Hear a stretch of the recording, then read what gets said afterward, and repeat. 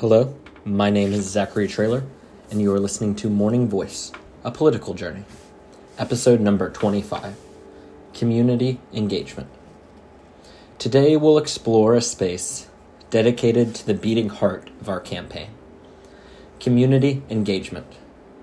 For me, this is more than a buzzword. It's the bedrock of our community. It's about fostering meaningful, genuine, one-on-one dialogues with every member of our community. Why is this so crucial? Because these personal connections are the lifeblood of change. They're more than mere conversations. They're transformative interactions that hold the power to shape our collective destiny. When we engage directly, we're not just exchanging words. We're building bridges of trust, understanding, and unity within our neighborhoods. Think about it. Not every dialogue results in immediate change. And while I'm a fan of striking while the iron is hot, I also accept that each conversation is a simple stepping stone towards a better tomorrow. Every heartfelt conversation contributes to a reservoir of social capital, strengthening the bonds within our community. It's the shared sense of purpose that empowers us to envision and work towards a better and more prosperous tomorrow. Social capital. Think of it unlike a traditional bank, where the rich exploit the poor. Social capital is a different kind of bank. Picture it as a immaterial community bank, one that all of us pay into. When one conversation is had, when there is a shared moment, every single act of kindness and good citizenship is a deposit, not just for a select few to cash in, backed by the government, but rather a deposit that everyone in the community can receive. For that little ripple of hope builds interest and accumulates into a better tomorrow. For far too long, too many have taken from too few. In this bank, the currency isn't just money. It's trust, understanding, mutual support, and that feeling, knowing that when you need help moving or when you have a flat tire, you have someone at any given moment that will step up to help you when you need it. When each one of us engages in genuine conversations, listens with empathy, and fosters connections, we're depositing into this bank of social capital. For those the system oppresses, this bank holds opportunities. It's a place where your voice, your experiences, and your aspirations are valued currency. Every conversation held and every connection you've made is an investment toward creating a wider web and a collective future, brighter and more prosperous. We've all been there. Many, like myself, still are. We have that network. We're one paycheck away from life collapsing. So we build upon the connections we've already made. The people, the loved ones, the coworkers, hell, even simple acquaintances. When we find someone with a valuable skill, a life lesson, and experience, we grab onto them. We help nurture it, caring for them, because we know when the time comes, that investment will pay off when we need it the most. And as this bank grows richer with every interaction, it becomes a resource for empowerment, community strength, and shared prosperity. These are the solutions our community needs. For too long, the system has given a facade of opportunities. Yet, when we speak about trade schools in high school, when we talk about genuine prosperity and growth, far too often, these programs have an invisible barrier to entry that few are willing to talk about and address. I want to talk about a personal story. I have my treasurer.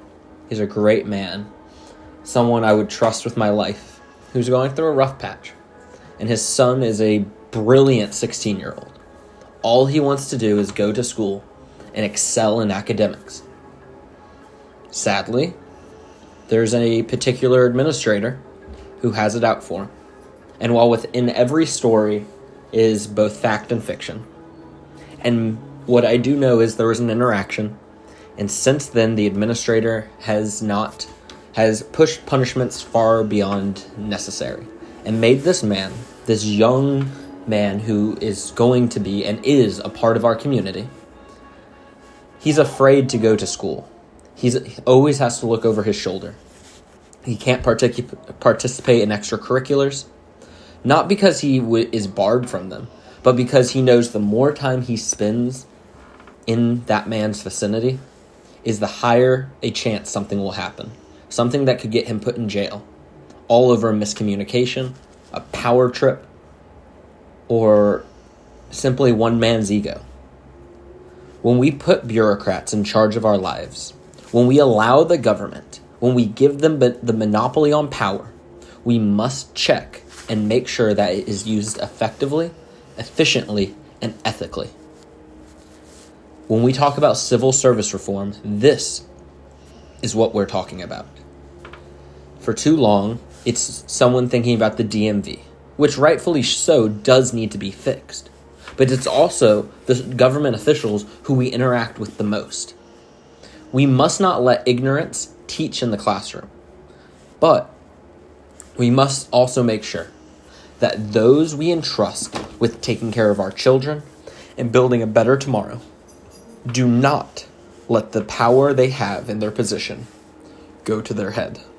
They are still public servants. We must foster a better community and help make sure that people such as this young man do not have their futures dampened. When we talk about social capital and the invisible barrier to joining these programs, when I talk about FTCC, whenever I talk about FSU and expanding our blue-collar programs, what I'm talking about is the barriers such as this. When you want to spend as little time somewhere because you don't feel welcomed, because there is someone actively out against you, this is the same as when you go to work and you have that coworker, the Karen, the manager who is a busybody, someone who makes your life insufferable for no good reason. Everyone has them, but when it comes to government, we are able to address it because it is our money being put there. When we pay our income tax, when we pay our property tax, even if we have rent, the property tax on the building that we pay for through our rents, go to funding these programs and paying these people's salaries. We must make sure they work for us. I want to help break down the barriers that prevent this young man from participating in sports, clubs, student government. I want to help make sure that a right is wrong so the next generation is able to freely participate in the community without feeling targeted or neglected. It's as simple as that. When people talk about how there are opportunities, there are opportunities for some. I was a lucky one. My parents put in the work, joined the military, and sacrificed their freedoms, literally, so that way I could go to college debt-free. And then I did the same. I joined the military. I spent several years of my life in a place I did not enjoy, so that way I could give myself, and at the time, my wife, now ex-wife, a better life. I was lucky. Many people don't have that opportunity simply because of arrest records that were fabricated or exaggerated. Many people aren't given that opportunity because of the healthcare in our system. And I'm not talking about creating universal healthcare. I'm talking about the fact that we are paying billions to subsidize and honestly make our poison our children and ourselves. The food we eat is not healthy. And the fact that the government subsidizes unhealthy and immoral food practices is leading to the degradation of our community's health. We are being pumped full of preservatives, artificial flavorings, food color, everything you can think of. Corn syrup is a big one. We are causing health issues, and the government is funding it. I was lucky that my family had the money to give me good food. Every child should be able to have good home, locally sourced food, so that way they're not relying on chicken tenders, McDonald's, and frozen food. This is not this is not an attack on the parents. Every parent, I believe, is trying in their mind, with only a few exceptions, to give the next generation, their children, the opportunities they never had, and trying to parent the best we can. It doesn't come with a manual.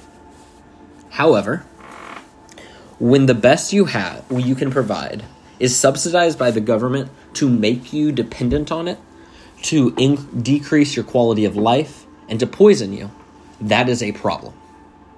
I want the food at our grocery stores not to inflate, but to allow for real non-GMO products to compete in our grocery stores. I want to help lower the cost rather than artificially raising them, to make them more competitive and allow every family that opportunity. It is simple changes like that that are necessary for our system to change. But when we tell our politicians, with our collective voice, that no matter how much money they throw, how much they are paid by lobbyists, the only vote that matters is that at the ballot box. And as long as we continue to fight to secure that, we will always have a ripple of hope.